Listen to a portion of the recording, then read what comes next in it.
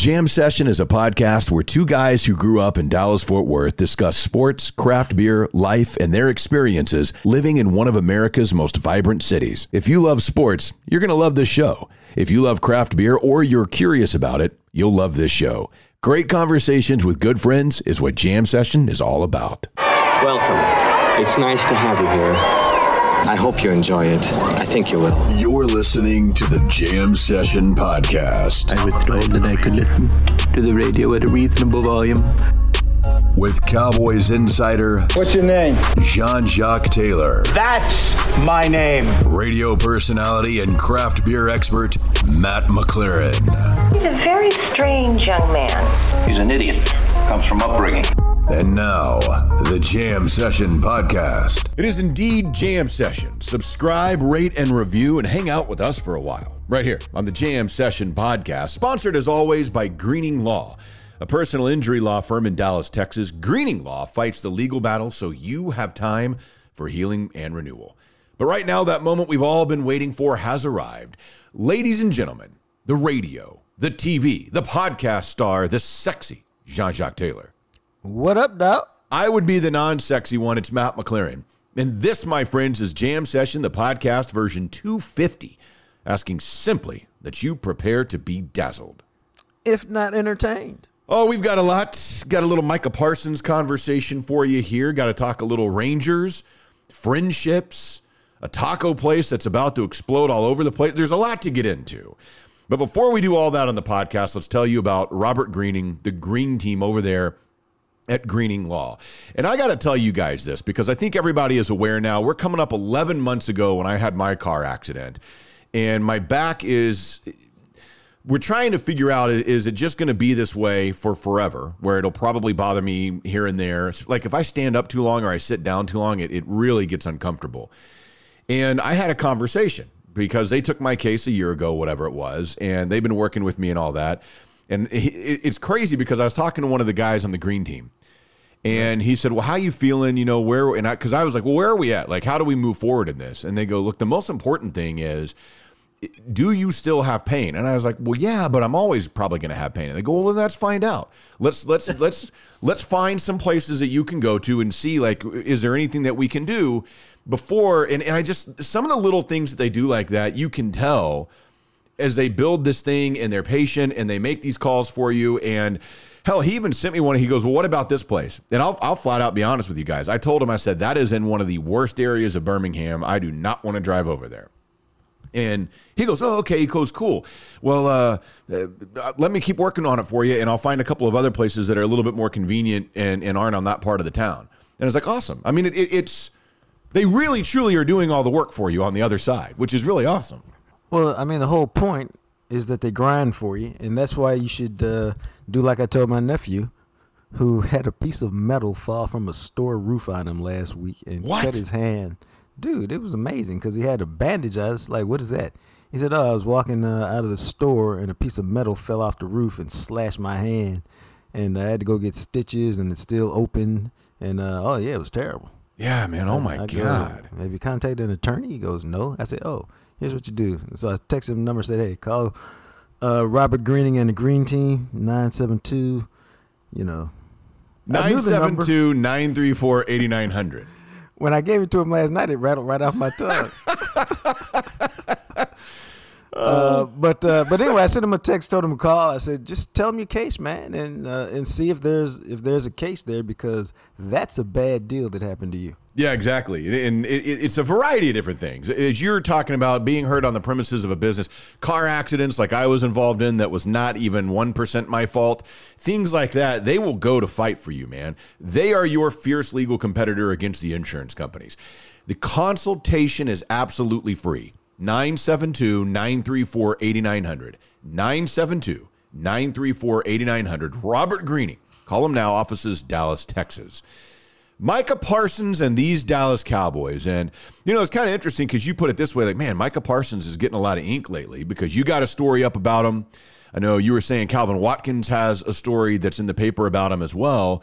And I think there's a lot of that excitement with Micah Parsons for a guy that a lot of people look at in what he did last year.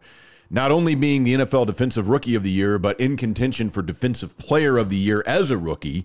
And now we wonder, okay, well, if you can do that as a rookie, how high can the ceiling be for Micah Parsons? Oh, I think people, that comes up because Mike McCarthy actually had what I thought was a pretty good example of how he views players. And he said that, I'll take just a smidgen of what do you call it? I won't agree with the first. He's like, everybody in the league is a really good player. Well, I mean, it's kind of relative. Right. To a high school, to all the people that play football, yes, everybody in the NFL is elite. But let's be real. But anyway, he said everybody's a really good football player. He said, then there are good players who can have great moments.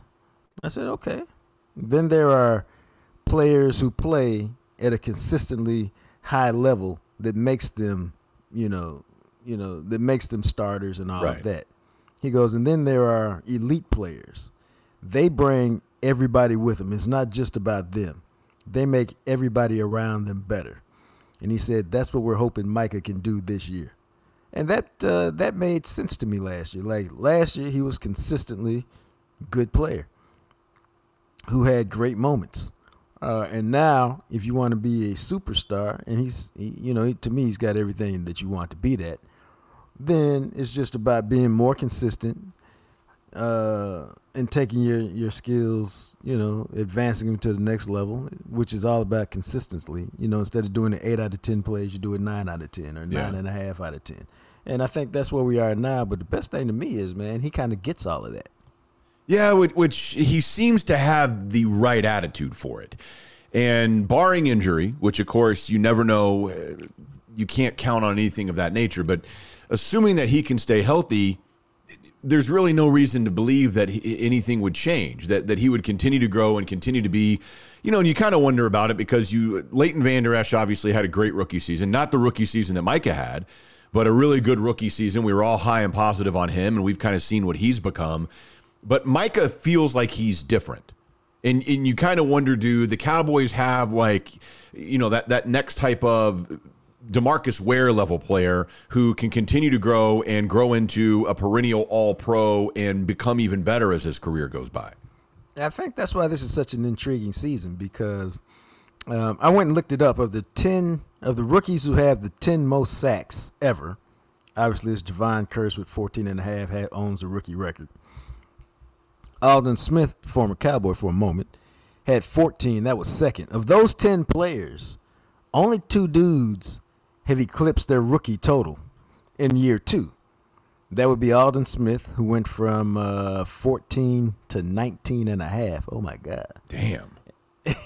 And then Reggie White, obviously a Hall of Famer, who went from 13 to 18. But the list is full of guys who are really great players, like Leslie O'Neal, even Charles Haley, who went from 12 sacks as a rookie to 6 as his second year. And then, of course, bounced back his third, fourth, fifth year and became, this great player. Yeah. So the odds of him doing it are not great. But what I like about him is he said he spent the offseason looking at techniques of other good pass rushers, to see what he can steal from them. And the thing I like most about him, man, he seems to be a listener. Doesn't feel like he knows everything, because he was saying, Lyle Collins said, the way you become a great player is you have to make the tackle. You have to threaten the tackle. You have to make the tackle so fearful of some aspect of your game that they're always wary of it. He goes, because when you do that, whether it's your speed, whether it's your power, whatever it is, once you have them fearful, now they're always protecting themselves. So then all your counter moves work off of their fear. He said, but you have to make them fear something. Otherwise, they'll just play you straight and then it's hard to dominate. And so the fact that he kind of picked that up from Lyle and kept it with him and he's been working toward it to alter his game and change his game, even after the phenomenal year that he had, says to me that, yeah, he's ready. Yeah, and you also hope that maybe DeMarcus Lawrence can take a step ahead from where he was a couple of years ago and brings that kind of presence and eats up some double teams. You can't double team everybody, obviously. So it'll be curious to see how they kind of use Micah this year. They moved him around so much last year. His versatility is obviously there. I think some of the other pieces on the defense can help with that and helping him to have some opportunities to do kind of repeat what he did last year, and Tank's a big part of that. You know, Calvin Watkins has that article up, and it's a lot of stuff about him working directly with DeMarcus Ware and talking with DeMarcus Ware, and DeMarcus Ware helping him and showing him some things with film, and also some of the things that you're talking about. Just kind of that hunger, watching everybody a little bit, and he almost seems to have like the right balance of swagger and confidence, but yes, with also the understanding of what he needs to do to be great.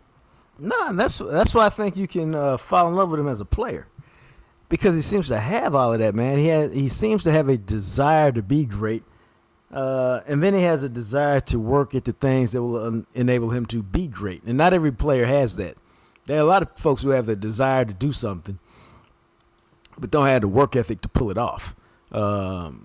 Because they can't consistently, work or grind at a high enough level to become great. And so, man, he understands that. And I think a lot of the reasons why these guys have struggled in year two is, okay, no matter how great Micah Parsons was last year, he got double teamed and stuff last year. And he became this player that teams looked out for, knew they had to prepare for. Okay, we get all of that. And so you say, well, what's different this year? They're going to do the same thing. No, what's different is they have spent the entire, especially the teams in the division, they have spent the entire offseason going, okay, when we play the Cowboys, how the hell are we handling Micah Parsons? What are we doing when we play the Cowboys to deal with Micah Parsons? Because if we can't deal with him, we can't win. And so now the blocking schemes will change. He will be, enemy, what do you call it, man? Enemy number one? That seemed dumb. It does. It doesn't seem like the phrase, but that's kind of what you're talking about, though. Yeah. Basically, he's on the most wanted list. He's at the top of the FBI's most wanted list, and they have spent the entire offseason figuring out how to slow him down and combat him. Last year, they didn't have time to do it because, it's in the middle of the season. I don't have time to study every snap and do this or that with the same intensity because I got to prepare for this game. Right. Now they got the whole offseason, and so he'll be getting different looks and stuff, and so he realizes it's going to be challenging, and it's going to be different, and that's why he's, putting this work in the offseason to become a better pass rusher in every aspect. Yeah, and he's one of those guys like you talked about where, to me, there's two types of people. There's people who talk about doing things, and they always say, oh, I'm going to do this, I'm going to do this, and they talk a lot, and they throw a lot out there. They never actually do it. And then there's people who do things that other people talk about because they just set about and they go about it and do it and accomplish it. And the other people go, oh, yeah, I'm going to do that type of stuff. He seems to be the type of guy who understands what it's going to take. Everything that you're describing, your conversation, talking about him and all that he's that type of guy that's just going to set his mind to it and go out and do it. Yeah, what's interesting about what you just said, and I was literally thinking about it as you said it. I know I've talked to Matt about it. Maybe I've talked down here about how my son is taking this dramatic turn into this entrepreneurial thing, and he's all into being a businessman and entrepreneurship. And so I asked him at lunch a couple weeks ago, like, how did this all start? And I was really amazed by the answer because he said exactly what you said, Matt, and I was shocked. He said, well, a lot of my friends talk about a lot of stuff that they're going to do, but they just really never get around to doing it. Yeah. He said, and I was looking at him like, okay. And he said, so I literally just decided one day that everything I talked about I was going to do so I wouldn't be like them. That is impressive, especially at that age, man. But that's what it is. There are people, and we all know that. There's so many people in life that will just say, oh, I could do this, or I'll do that, or one day this will happen. And then one day comes and they go, well, man, I never really set about doing anything. And then there's people who just say, this is what I'm going to do in life, and I'm just going to go do it. Right. And, what's interesting is I go back and forth with people all the time about, and I think we've had some discussions about this, and I don't really think there's a right or wrong. There's just my way, and then other people disagree, which is, should you have a plan B on your, whatever you choose to follow in life? And my thought was always no. Because a plan B, it means my plan A didn't work out. And so I was always like, I'm 100% in on plan A, and failure for me is not an option. It doesn't mean it doesn't come without bumps and obstacles and heartache and all that stuff. But if the ultimate goal is to be a columnist at a top 10 paper in the country, then I'm just going to keep grinding till I get it. Yeah. And I was fortunate enough to get it. And so, but to me, and, there just weren't a lot of black columnists when I started, but failure wasn't an option. And I know for you, I want to be a radio host. So that's just what I'm going to do. However I got to figure out to do it, that's what I'm doing. Yeah, that's exactly what it is. And I've always been a believer in that. I'll never forget this because originally, as many of you know that are listening, and you know this, I was a theater major going into college, and I thought I was going to be an actor. That's what I wanted to do in high school. I did it as a freshman and a sophomore in college a lot until I got into radio my sophomore year in college, and I was like, okay, this is what I want to do for the rest of my life. But I'll never forget because my freshman year of college, our professor was a dude. He'd been in some movies and had done a lot of big-time theater work and stuff. And he said, I'm going to tell you guys this right now. This is like day 2 of my college theater career. He said, all of you at some point are going to want to come up to me and ask me, do you think I have what it takes to make it? And if you have to come ask me that, then you don't. And I'll never forget that because I was like, oh my God, that's exactly right. Because his whole point was the people who believe in themselves, this is just what they have to do. There's no fallback plan. There's no other option. There's no, well, I hope this guy thinks that I can make it because if not, I guess I'll stop. Because if you think that, then you have to get out of it immediately. Right. And and especially whether it's acting or writing or something that's subjective, singing, then, okay, well, you just didn't get me. So this is more of a you issue than it is a me issue because my talent is there. While always being open to, constructive criticism. But, I think that's and so, I mean, the whole point of these conversations is Micah Parsons seems to be that guy. Yeah, he does. Who's locked in and focused, and you can't fake that stuff, man. I go back to last year when he said he wasn't playing as well as he wanted to. So let me go in an hour early and see if that shakes things up. And it did. It's a never-ending quest to figure out how to be the best version of yourself. And when you're committed to that nonstop, then good things almost always happen. Yeah. Did you get a sense in talking with people how much they'll be using him at linebacker versus defensive end? Oh, I think it's going to be, he's it's interesting that you say that because he's going to meetings in the offensive meeting room. I mean, and he's going to defensive line and the linebacker meetings. I'm not sure what the rotation is, but he's in both of them. Mike McCarthy said it's to help him make sure he understands the nuance of both positions within and the fit within the entire defense because it's the nuance of how to attack the scheme, which is ultimately makes you the best player. And McCarthy said he did this with Clay Matthews, who I think went to 6 Pro Bowls with Green Bay, and did some lined up at some defensive end as well as linebacker occasionally. So my point is, I think it'd be quite a bit in passing situations. He'll be a defensive end, but they also want to mix it up for opposing offenses. So I could see it very easily being a field thing, man, where, this team would struggle against him at defensive end because their tackles suck. So this week you play more defensive end.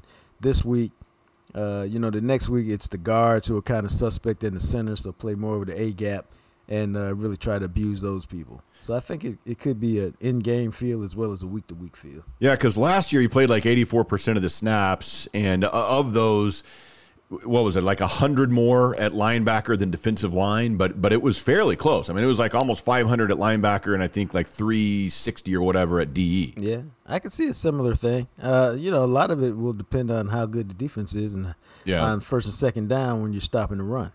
Or whether they'll be more aggressive and attacking on first down and let them loose. So, I mean, a lot of that is up to Dan Quinn. But I think it'll be a similar split where he's playing a little more linebacker, but it's going to be quite a bit of defensive end.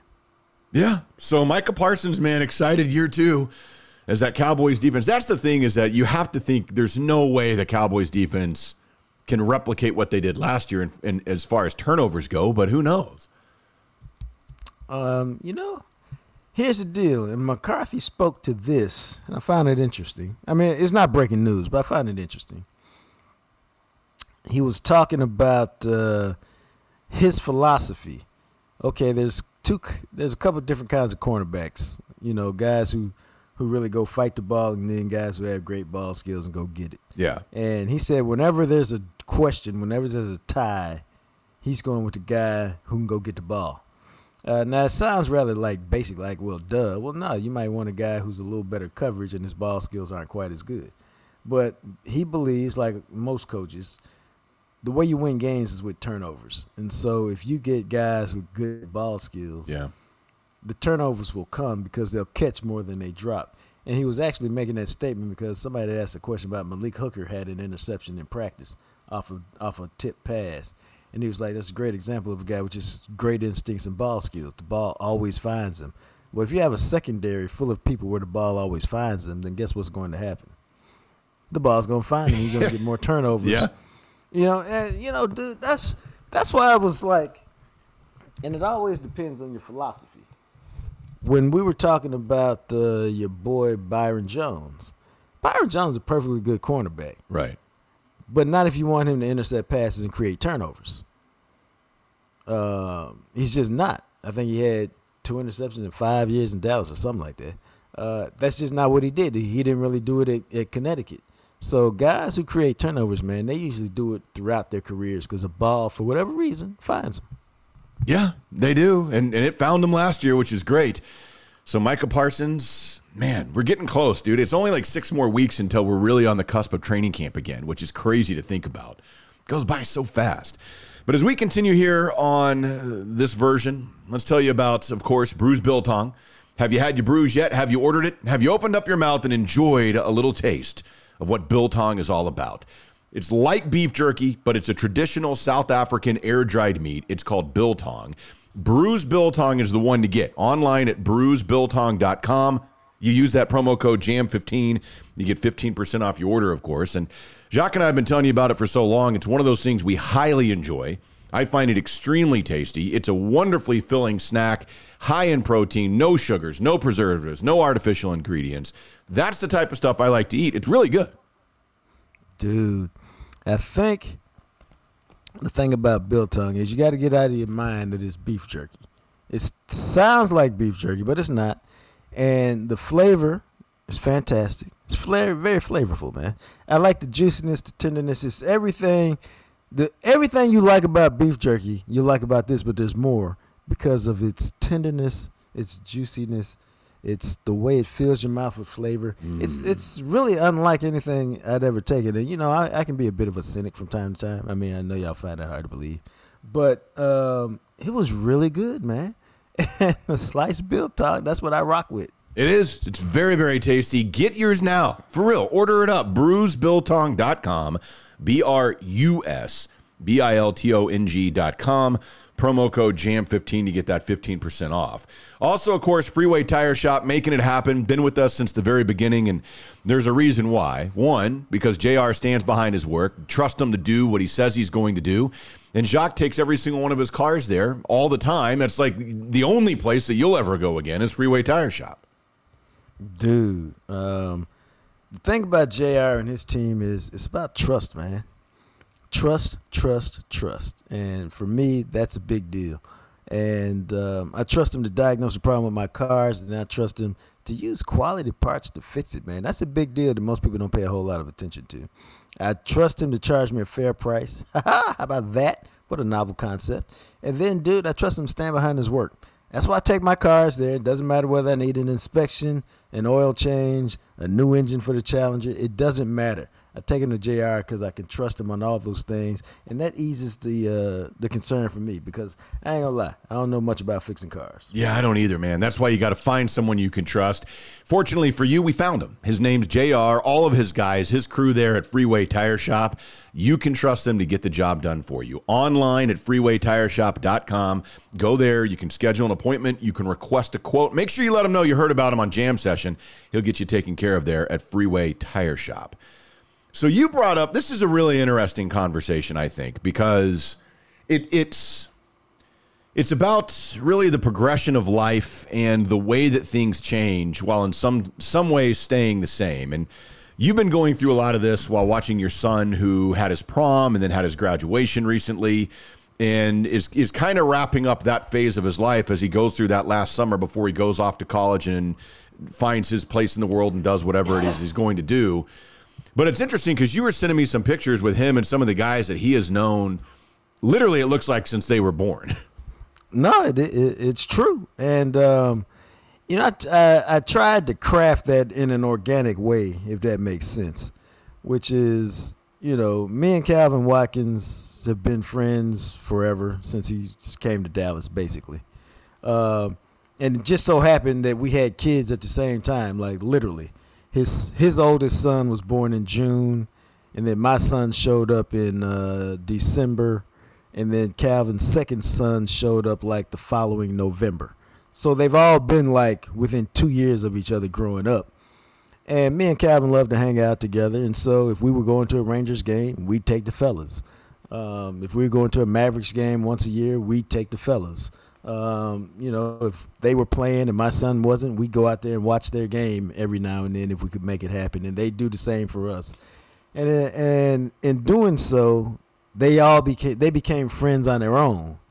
And, they spent a lot of nights at my house because I had a little bigger house, and my house was set up for it to be the fun spot. Yeah. So they could literally go play basketball in the backyard. In the driveway, then go play football in the backyard, then go up to the game room, play video games, eat, take a nap, repeat the cycle 3 or 4 times before it's time for them to go. So, man, it was just cool. And then I took pictures of all this stuff. And so he's got about those two and another guy and another kid he met in preschool at 3 that they just connected on day one. And I've taken pictures of all their relationships, and so it was just kind of wild. At the graduation thing, they all came through to take those pictures, and I put some collages together of probably the youngest picture, they were all like 3 or 4, and now here they are, grown-ass men at 18 with beards and all this wild hair, and it just made me think about, you can meet these people in your life at 3, 4, 5, 6, man, and they can hang around forever. Yeah, it is interesting, and it's funny because my oldest friends really that I stay in touch with very often, I met when I was in 7th grade. I met when I turned 13 years old, and we're all still, 3 of them are in my fantasy football league, and 30 years later, here we are, still very, very good friends. In some ways, it's almost just like having another brother to some extent.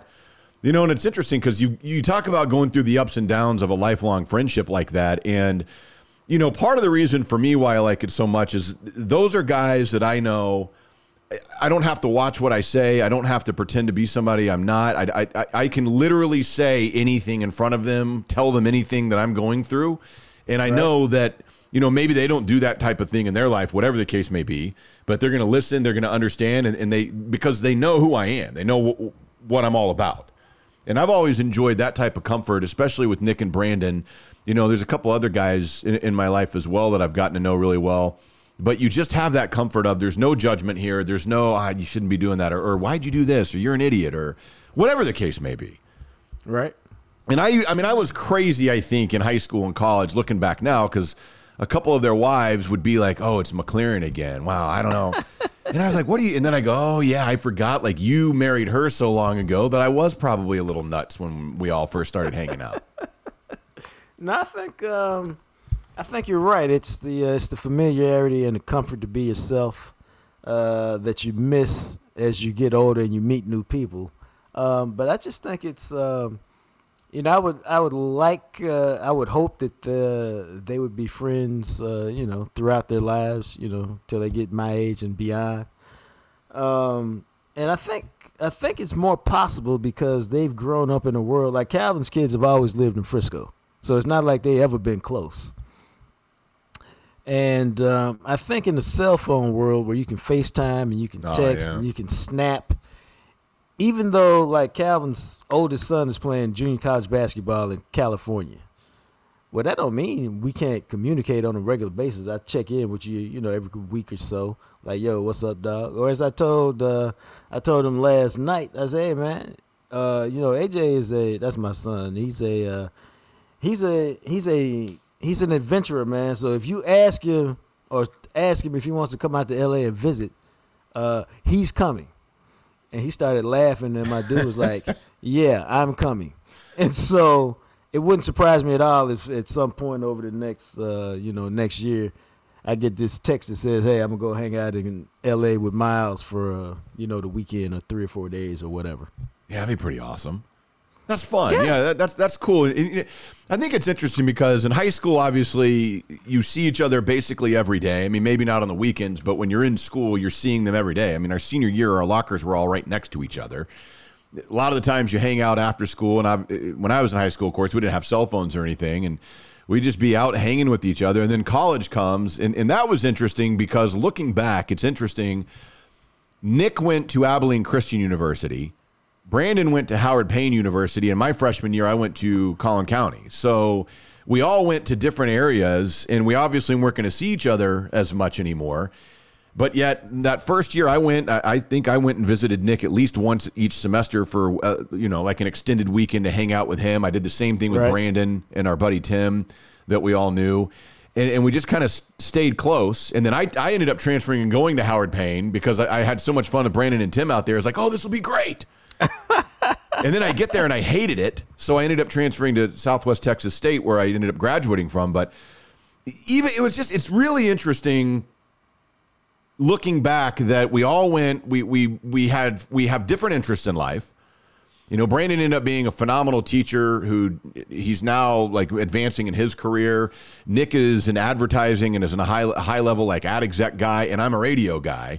We all found these different passions and whatnot in life. We go to different colleges, and looking back, it's kind of interesting that through that time even, we were able to stay close. In the summers, we would go on vacations and take trips together. Yeah. It's just the way that it was. For whatever reason, we had that comfort. And there were times, there was a time with Brandon where, I mean, I'll admit this. So, and I don't know if you know this. Maybe I've told you this before. In high school, Brandon was dating this girl named, we don't need to say her name. But Brandon was dating a girl, and they dated for like 1.5 years, 2 years, and then they were going to break up. And I asked him, I was like, hey, is it cool if I ask her out? Nah, bro. Well, he goes, yeah, it's, we're not together anymore. It's no big deal. And Brandon and I are best friends. Best friends. And so I ended up going out with her. And for whatever reason, he ended up getting pissed about it. And I'll never forget this. I think we were seniors in high school. He came over to my house with his fist balled up to fight me. Did he? And I opened the door and he's like, he just looks at me and it ended up, I was like, dude, we're not going to fight. You would kick my ass, and he could kick my ass today. Brandon was a high school wrestler, and he can whip my ass. And we just had this conversation, and it ended up just being like two brothers, like laying everything out on the table, and him telling me that he didn't want me to date her and all this type of stuff. And by that time, I'd been dating her for a long time, and I really liked her and all this. And I ended up dating her for 2 years. Wow. Yeah, and it was wild. And now what's crazy is we get through that. And we joke about it. It's obviously it's a subject of fun between both of us. And, there's just been times throughout the years where you go through something like that. Like even with Nick, there was a time where we didn't talk very much for a while. And, you see each other and it's like no time's gone by at all. Yeah, I think I think there's a lot of situations like that. It's, I was trying to reach. It's interesting how it works out because sometimes you just grow apart. Yeah. Because life changes. And I was, my best friend from elementary school, we hung out quite a bit up until I was about, I don't know, bro, for real, probably about 30. And then I can't even tell you what happened, but there was kind of a gap and we lost contact for a minute. And now it's to the point where I tried to reach out to him, I don't know, a couple of weeks ago. I just had one of those moments like, let me see if I can find him, see what he's doing. And I couldn't reach his number or stuff, whatever. But I looked up, man, it's been like 20 years. Wow. And I was just like, wow. Yeah. And so I was reminded of that because like my son and one of his first cousins, they were literally and he lived in Houston. They were literally inseparable until probably high school.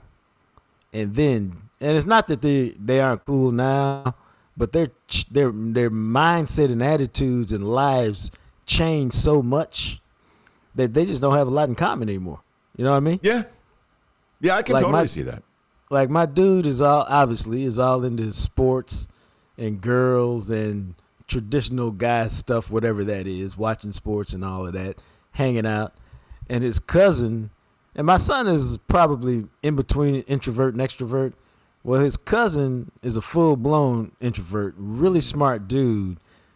But if he could play Call of Duty all day, he would. And he does sometimes. Yeah. And my son is like, I'll do 3 or 4 hours of Call of Duty. But after that, right? Time to move on. Yeah. Time to move on. Right. And so it's a little sad to me, and it's nobody's fault. It's just people change. Yeah. People change. I will say that's another thing that's so interesting about my group of friends. And again, my fantasy football league is a big part of that, where the bulk of us have known each other because my 2 brothers are in it, and then Brandon, Tim, and Nick, who I've known since I was 13 years old. So 7 of us have known each other for 30 years. Because my brothers, like Nick knows my brother Mark when he was a baby. I mean, yeah. So that's kind of how weird that is. I mean, Nick and Brandon both. They have known Mark, I think, since he was 2 years old. So it's just kind of one of those things. And now we're all in the fantasy league together. And it's interesting because I do think like political views may change, or religious views, or just different things. And I'll tell you, some of these guys, I think if I met them today, I might be like, cool guy, but I don't know. But the fact that we have so much history together and we've known each other for so long, and we know that, hey, just because you may believe this now or say this or whatever, like at the core of who we are, we've got each other's back to some degree. And so you kind of, I will let them say things and do things to me that I would never let somebody else, just, in viewpoints and stuff that I would put up with them that I probably wouldn't want to be around with somebody else. Dude. I mean, but that's what friendship is about. Yeah. And that's what you're talking about, where you can be exactly who you are. There's no airs you have to put on for anybody. It's all about, this is who I am. You know who I am. You know what I'm all about. And accept me and keep on going. And, I've got a couple friends like that now. We say some of the harshest things to each other we've ever said. And I was going through some stuff a little while ago. Man, my friends, I think they were my friends. You hope so. One of them called my dad to be like, "Hey, this is going on. You aware of this? Everything's good." And I was just like, "Really?" He's like, "Hey, man, I just wanted to make sure you were good." Yeah. And I was like, I guess I appreciate that in a roundabout way. But I mean, that's what friendship is all about. And that's that's a friend of mine I've known for 25, 30 years. But the whole friendship thing, man, it's really interesting. And like, what kind of deep conversations, if any, did you have with Nick or Brandon when you were in high school? A lot of deep conversations. I mean, a lot, like Nick, especially because Brandon is so philosophical. I mean, he's got a doctorate now, and he I think his major was originally in humanities or something like that. And, he's a very philosophical person, extremely well-read on a lot of different types of things. And Nick likes to get deep as well. And so we would have, just about where would we be in life. And I remember in high school on graduation night and stuff, like, man, you think we'll still be friends in 10 years? And all of us, well, yeah, of course we'll still be friends in 10 years. And just, it's really interesting because those are probably two of the people. And Juan is that way now too for me, because I've known Juan for like 11, 12 years now. Where you have a couple of people in life, and obviously my brothers are this way, I can say whatever I need to say to them. Like, hey, this may hurt your feelings, but this. Right. And they can say that to me, and you just accept that. And man, we've had some really, especially nowadays and in the last several years, where we get together, because you don't get to hang out with your friends as much anymore. Right. And like when I go to Austin for our fantasy football draft in August, I'll be there for 3 or 4 days. Everybody will be there, and it'll just be, deep conversations about life. And man, I can't believe we're 43 and you just go down the rabbit hole on stuff. No, I think it's, I was asking that because a couple different times, like one of my dude's friends, his dad said, "Hey, I walked by the room the other night, the fellas was having a deep conversation." And so, I find out later it's, my dude was contemplating quitting the football team. This was before the season when he was hurt. And, they were like a couple old men, man, up late into the morning talking about the pros and cons of quitting and not quitting. And then vice versa during basketball season, my dude and him were talking about, I know you can't stand the coach and you're not getting a fair shake, but it's not about the coach. It's about you. And if you want to play, you don't want to have any regrets. Don't let somebody run you off. And so, I get these stories, 3 months after all it's taking place. But it's good to know that your boys, you can have conversations like that with your boys. Yeah. As you're doing, this hardest period of your life when you're least equipped to make decisions. It's true, man. And I think it's also interesting in that regard for them because, like, especially with Nick and Brandon, like Brandon has a sister, but neither one of them have a brother. And so, I think that we kind of have that brotherhood, especially for their viewpoint, and obviously I have my two brothers and it's very difficult.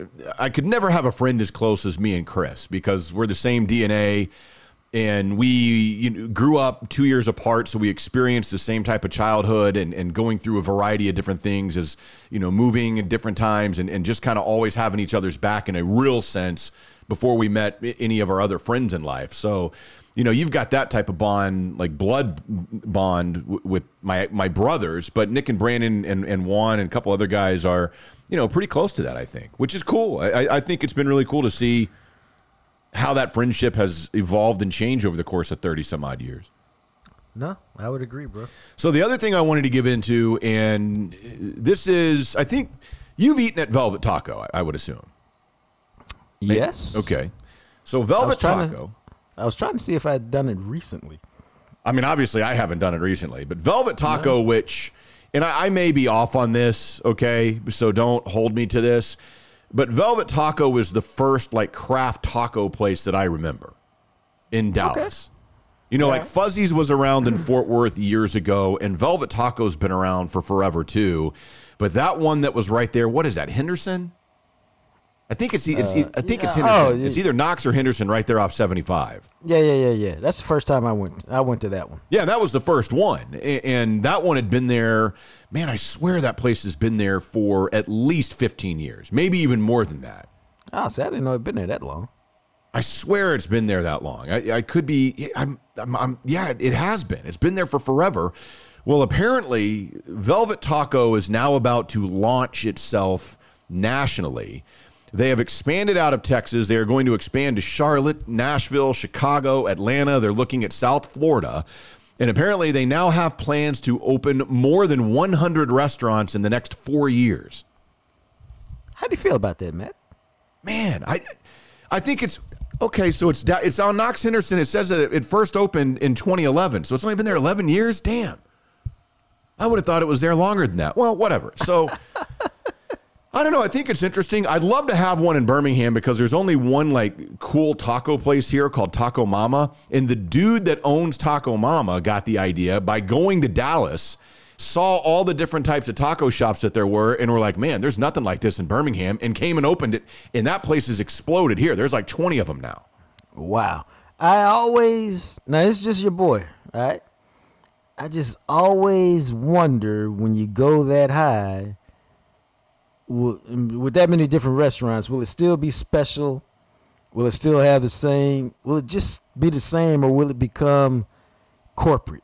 You know what I mean? Will it still have the, it's like when you talk about breweries, quote, selling out and becoming mass distributors. Are you still the same essence of who you are that made you so popular? We know the money's there, so ain't nobody mad about the money. But will it be the quality the same? Because now, this is just me. Even though they've only got 3 or 4 of them in Dallas, man, I'm just less inclined to go if it becomes like a quote chain. Yeah, I'm probably I got a double standard. I'm probably there with you, and I don't know. It would be interesting because it is Dallas. It's a Dallas original. And knowing that it's a Dallas original, to me, I could go in Dallas and be like, well, I mean, maybe it's a chain now, but this is the original. This is from Dallas. Now, that being said, I do wonder in a place, You know, like Nashville gets a lot of things like that because that whole city is exploding, and Atlanta is just like Dallas. And I wonder, you know, would you have as much success in a city like that when people go, oh, this is cool, but you're not local. You're actually a Texas-based Dallas restaurant. Yeah, I can see that. Now, this is all based off of, I mean, the bottom line is the tacos are really good. And once you go there, you may not care whether it's local, national, whatever. You like the tacos are great. So, you know, to hell with everything else. Yeah, it could be, man, I guess. And to be fair, like there is some truth to this. So the guy who is, I guess, their CEO or whatever, his name is Clay Dover. He says that nobody does what we do. Nobody has a chicken and waffle taco. Nobody does a 420 blazing taco with Fruity Pebbles on it. So I think when you go to cities, like Birmingham would be an example of that. There is not a place in Birmingham that does those types of things with tacos. And so if you were to come here and you were the first that really kind of did those craft creative tacos, then I think you could probably have a lot of success versus, I mean, there's so many taco places in Dallas. I wonder if you tried to open up like a Velvet Taco in Dallas now and it had never been there before, if anybody would care because there's so many other options. Dude, that's a great question. See, my initial reaction would be nah. I Yeah. mean, it's so hard. It's so hard to be a taco place in Dallas and create your own niche in the market because there's so many taco. I mean, there's damn near taco place on every corner here. There really is. I know. I mean, you know, whether awesome. it's Yeah. I mean, it is whether it's a hole in the wall or whether it's a little bit of an upgrade from a hole in the wall. I mean, they're just everywhere. They have plans right now. There are, and I didn't realize there were this many of them. There are 33 Velvet Tacos right now domestically. 9 more are on the way opening this year. 15 more will be opening in 2023. The next locations to open in the DFW area are in Grandscape, which is that huge thing up there in the Colony. Right. One in Grapevine off 114. They're opening one in Deep Ellum, and they're opening one in Rockwall off Ridge Road, and that one's supposed to open in December, which is fantastic. So maybe when I come back for Christmas later this year to visit my parents, maybe I'll go check out the Velvet Taco in Rockwall. That sounds like a winner. See, like I didn't realize they already had 33 of them. I never would have guessed that. Never would have thought that Velvet Taco had 33 restaurants.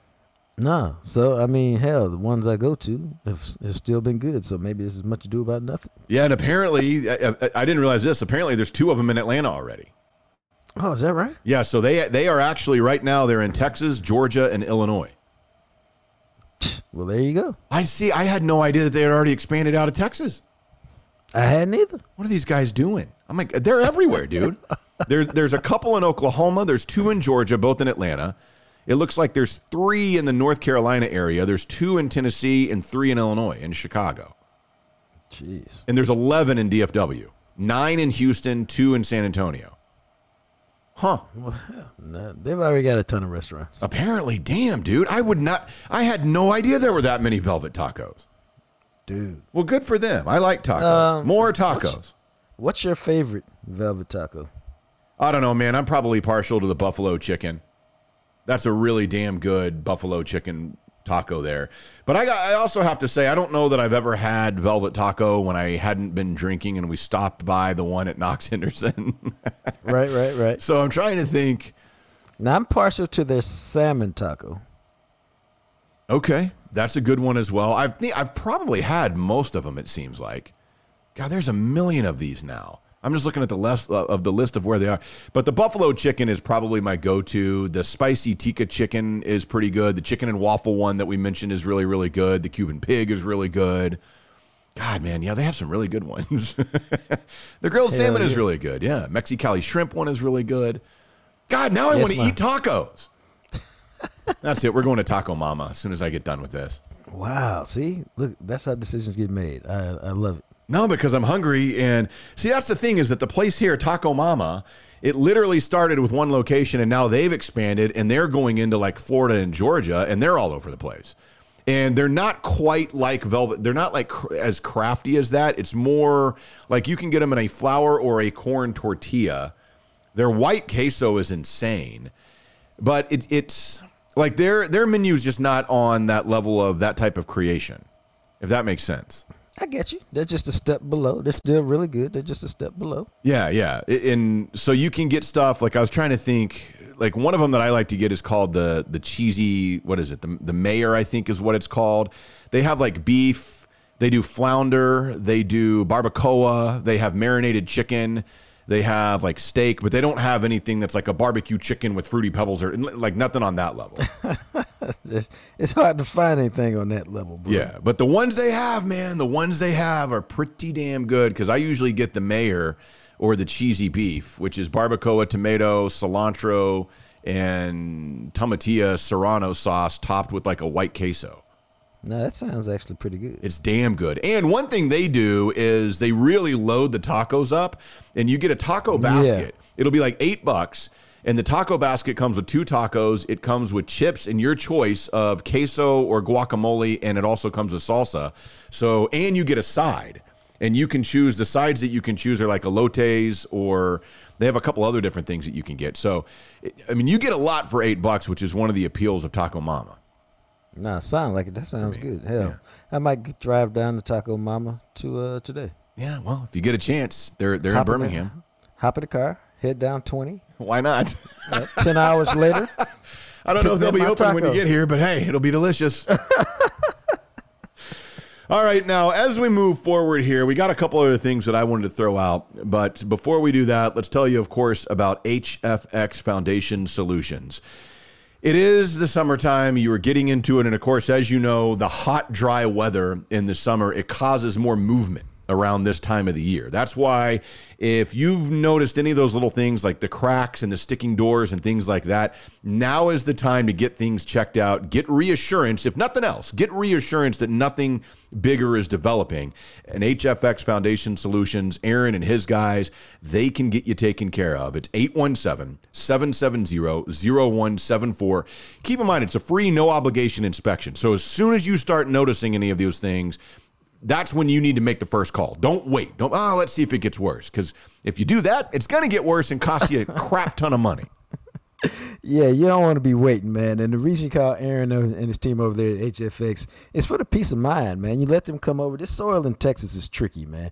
That's why they have these types of companies. That's why Aaron's in business, is to help protect you. And so you let them come over, get your house to once over. We like to lovingly call it the colonoscopy for your house. And for me, what it provides is peace of mind.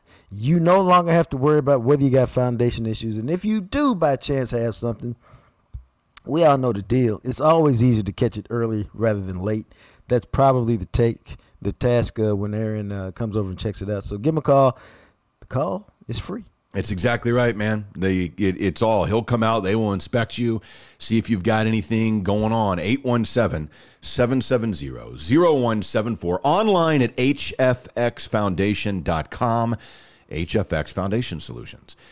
So those Texas Rangers, they're having an interesting season. They're 25-27. Jacques and I are recording this on Sunday, so we'll see how the game turns out tonight. But as they head into the game today, 2 games under 500, but only 1 game out of the wild card race. And I have a feeling it's going to be like this most of the year because that second wild card now, it'll keep teams, if you can sniff around 500, you're going to be in the conversation. The question is whether you think they can sniff around 500. You know, whether this is just a nice little stretch or whether they will go back to the mean and be what they are. Seems to me like they're a solid team. Like, I've been watching them. Let me rephrase that. I've been watching their box scores a lot more closely in the last couple weeks. And even when they're losing 1-run games. And so basically what I'm saying is they're playing very competitive baseball. They're in every game. It's, a hit here, play there. And it looks a little bit sustainable to me because, again, it's not like their bats are hitting right. Marcus Semien is still hitting 191. Even Corey Seager is hitting 236. Mm-hmm. I mean, he's got 11 homers, I think, but 236, dog.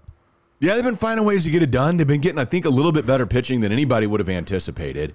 But what's interesting is on the game, and by the time all of you listen to this on Monday or later in the week, this will have already happened, but Steele Walker is making his major league debut. He was the guy they traded for in the Nomar Mazara trade. Remember that back in, I think, early of 2019. He's a former second-round pick of the White Sox. He played his high school baseball in Prosper, so he's a local DFW kid. Played his college ball at Oklahoma. He's supposed to make his debut. They are high on him as a future piece of the outfield. And it's also interesting because this week we've really gotten a glimpse, especially of the Joey Gallo trade. 3 of the 4 pieces in the Joey Gallo trade have started this week for the Rangers because Ezekiel Duran got called up from Double-A. He was in the lineup yesterday. Josh Smith, of course, has been called up. He got called up a few games ago. I think he's been like 4 or 5 games. And then Glenn Otto was the starting pitcher last night, and he's been okay for a 26-year-old guy, really getting his first exposure in 8 starts this year. But the funny thing about this is you look at this and you look at the pieces they got from the Yankees. Duran was like the epicenter of that trade. He's the number 4 prospect in the Rangers system behind Jack Leiter, Josh Young, and Evan Carter. So, I mean, this dude is supposed to be a key piece of whatever they're building towards. Right. But you look at this, man, Joey Gallo has been absolute trash in New York. I mean, right now, this has been a steal of a trade. Gallo's not even getting into the lineup regularly anymore. He's played in 44 games this year. He's only hit 5 home runs. He's batting 173 and has a 276 on-base percentage. All those numbers are just god-awful. Dude, I don't it seems to me that that's who he is. Well, at this point, you got to think it is. And then I wonder, basically, he's only had one good season. And that was a stretch to, I mean, I guess it was a good season, but I mean, even his good season, he hit, what, 220 or 230? Well, the best he ever hit in his career was 253, and that was the year he had 22 home runs and 49 RBI, but only played in 70 games. You look at the ones where he had, and this is going back to 2017 and 18, when he hit 40-plus home runs, he barely hit 200. He had, in 2021, before he got traded, he hit 223 for the Rangers. He is a career 204 Let me guess. hitter. Oh, sorry. Let me see. I was going to guess probably 210. 204. And how many at-bats? For his career, 2,147 at-bats. That's kind of who you are, Doug. I mean, my God, 204 as a career batting average. Okay, since you got your computer up, Matt, what was Dave Kingman's career batting average? Man, Dave Kingman. God, now you're going way back. What's next, Well, Rob Deere? Well, they were both kind of Joey Gallo, just kind of like all or nothing. What do you think? What do you think Kingman was? Maybe he wasn't as bad as I thought, so maybe his career batting average was like 236. You looked that up. No, I swear I didn't. It's 236. Are you serious? Swear to God, dude. Dead on the number. Dave Kingman, 236 career batting average. Okay, check this out, bro. My God. I was going to say 219, and I said, well, he's probably not as bad as I thought.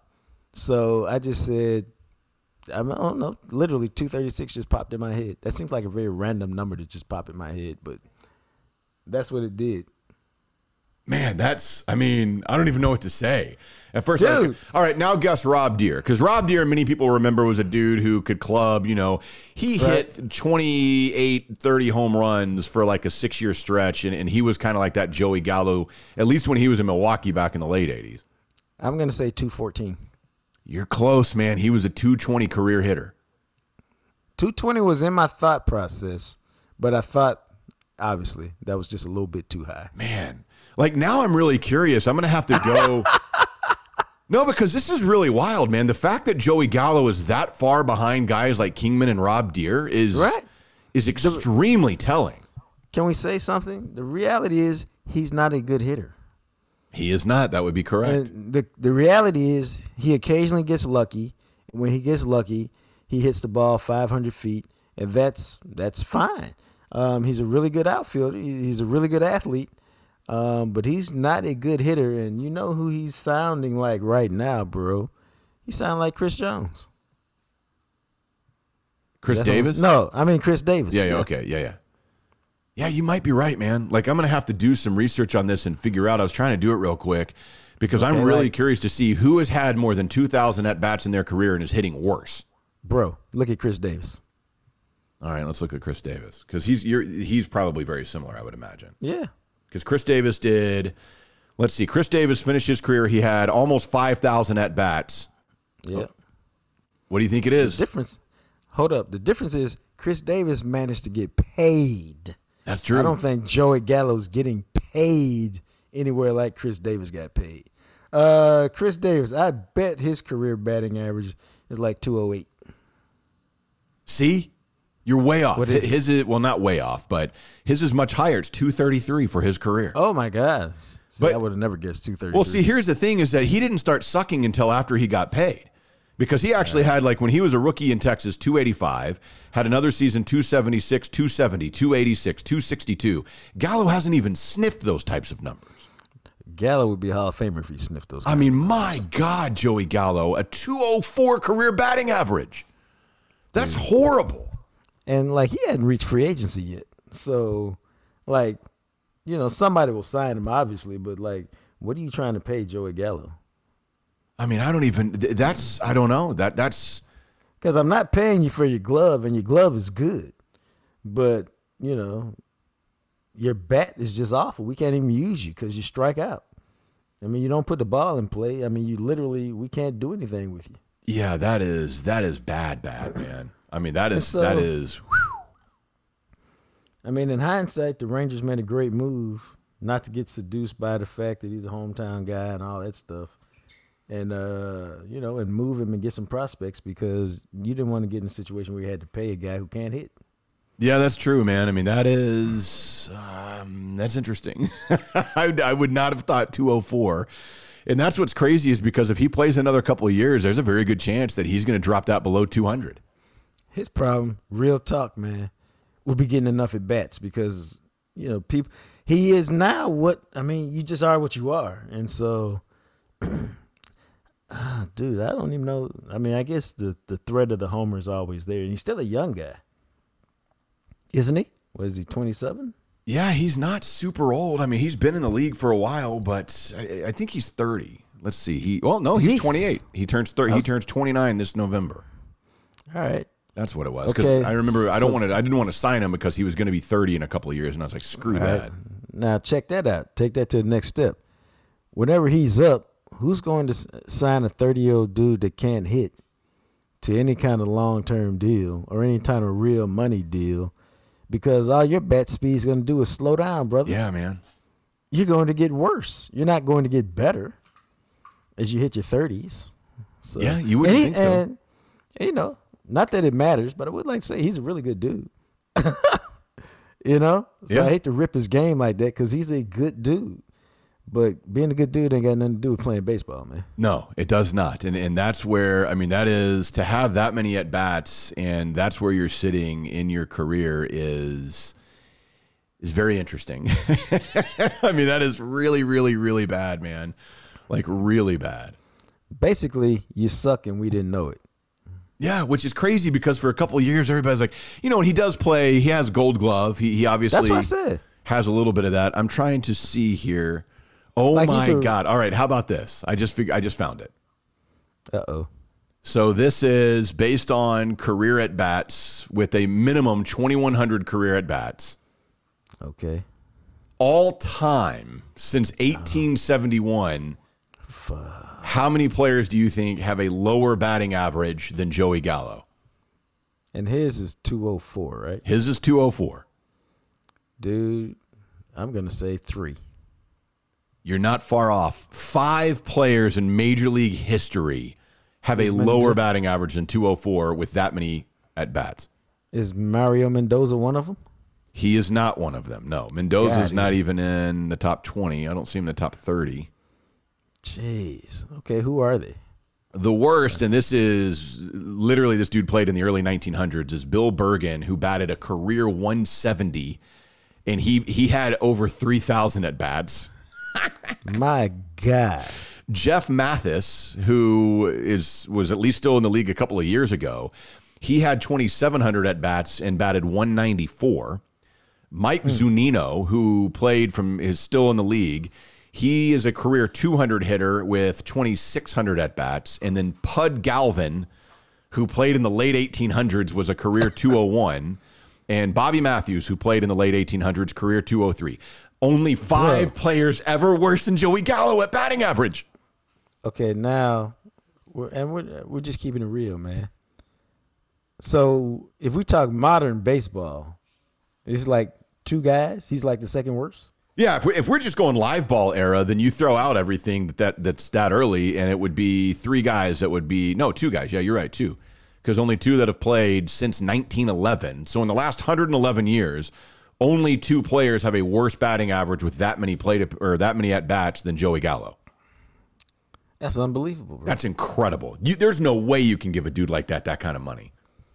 I mean, basically, he gets like a minimum contract. I mean, what's he doing for you? Especially if he's not going to hit home runs and get walks, which this year he's not doing anything. Nah, he's probably that's incredible. He's probably so out of whack he can't find himself in New York. I would imagine maybe some team will sign him because they'll go, okay, clearly he's struggling. Clearly he kind of is what he is, but he's in New York, and perhaps when he gets out of New York and the media glare spotlight is not so harsh, he will he will at least hit 220, and then we can take advantage of some of the other stuff he can do. Yeah, we'll see, man. I mean, but how crazy is it going to be if he does get out of New York and he just comes back to Texas and the Rangers like, look, we'll give you this. And he's like, well, I guess I'll take it. I had some good years there. I guess, bro, but do you even want that, man? No, at this point, I don't think you need him. He obviously is not a part of the future. So, but my God, I mean, when you see the number 204, that is so stunning. I was so curious. I just can't believe. I mean, literally one of the five worst hitters in the history of Major League Baseball at putting the ball outside of home runs is Joey Gallo.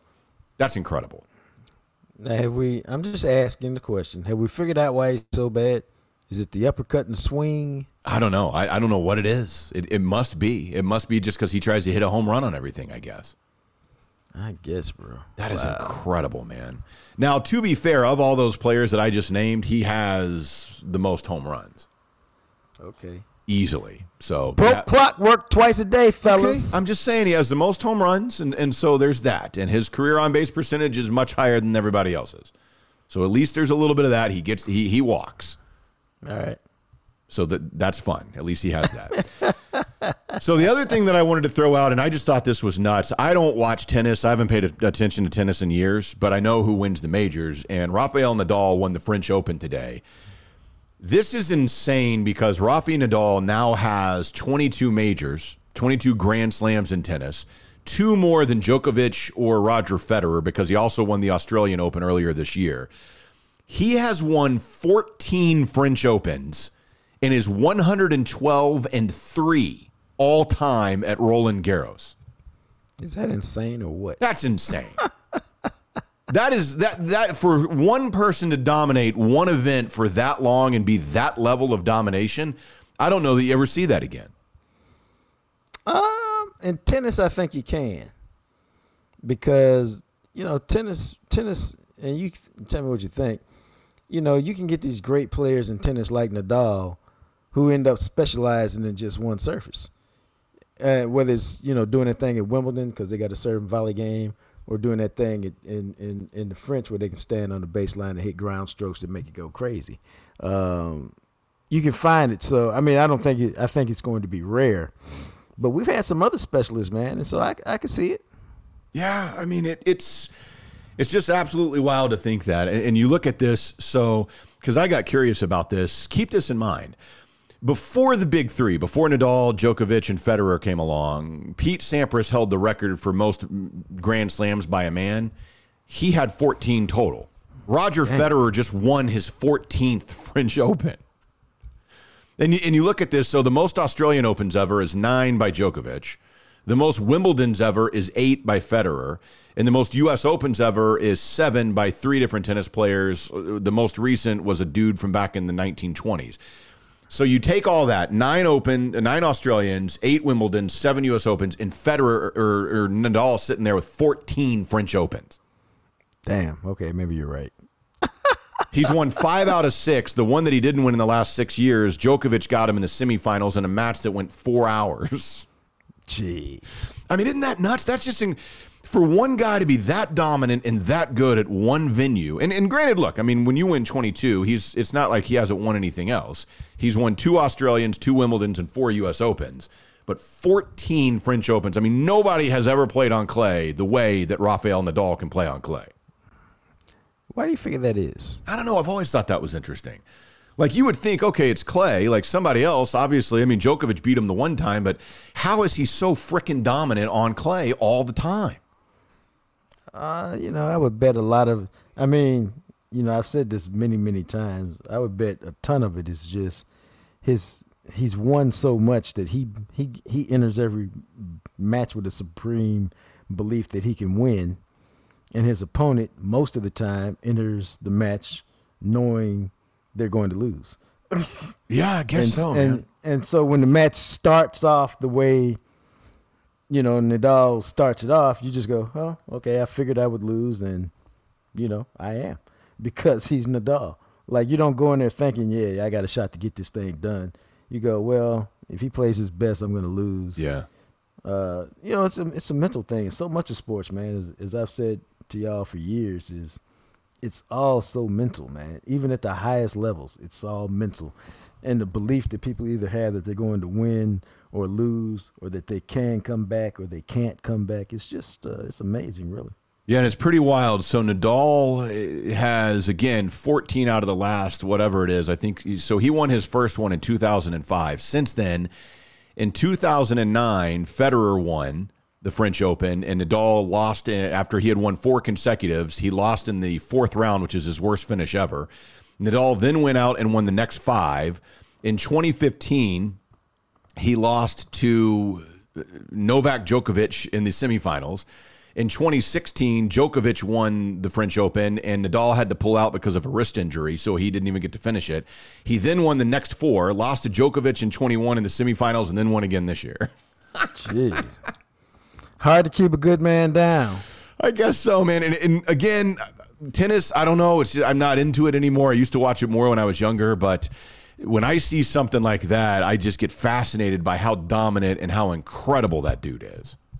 Nah, man, it's the beauty. I told you I enjoy watching greatness in virtually any sporting event. Yeah. If you give me greatness, I'll take it.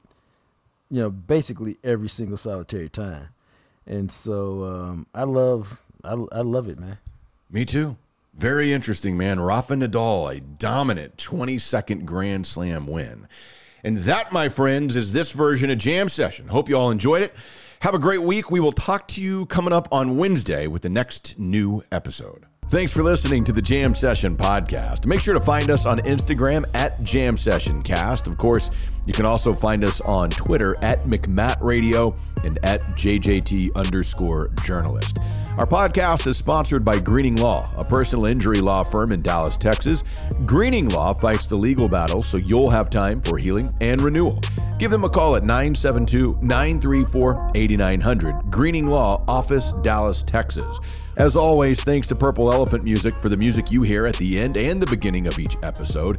He, of course, is the radio, TV, and now podcast star, the sexy Jean-Jacques Taylor. And me, I'm just a guy, Matt McLaren.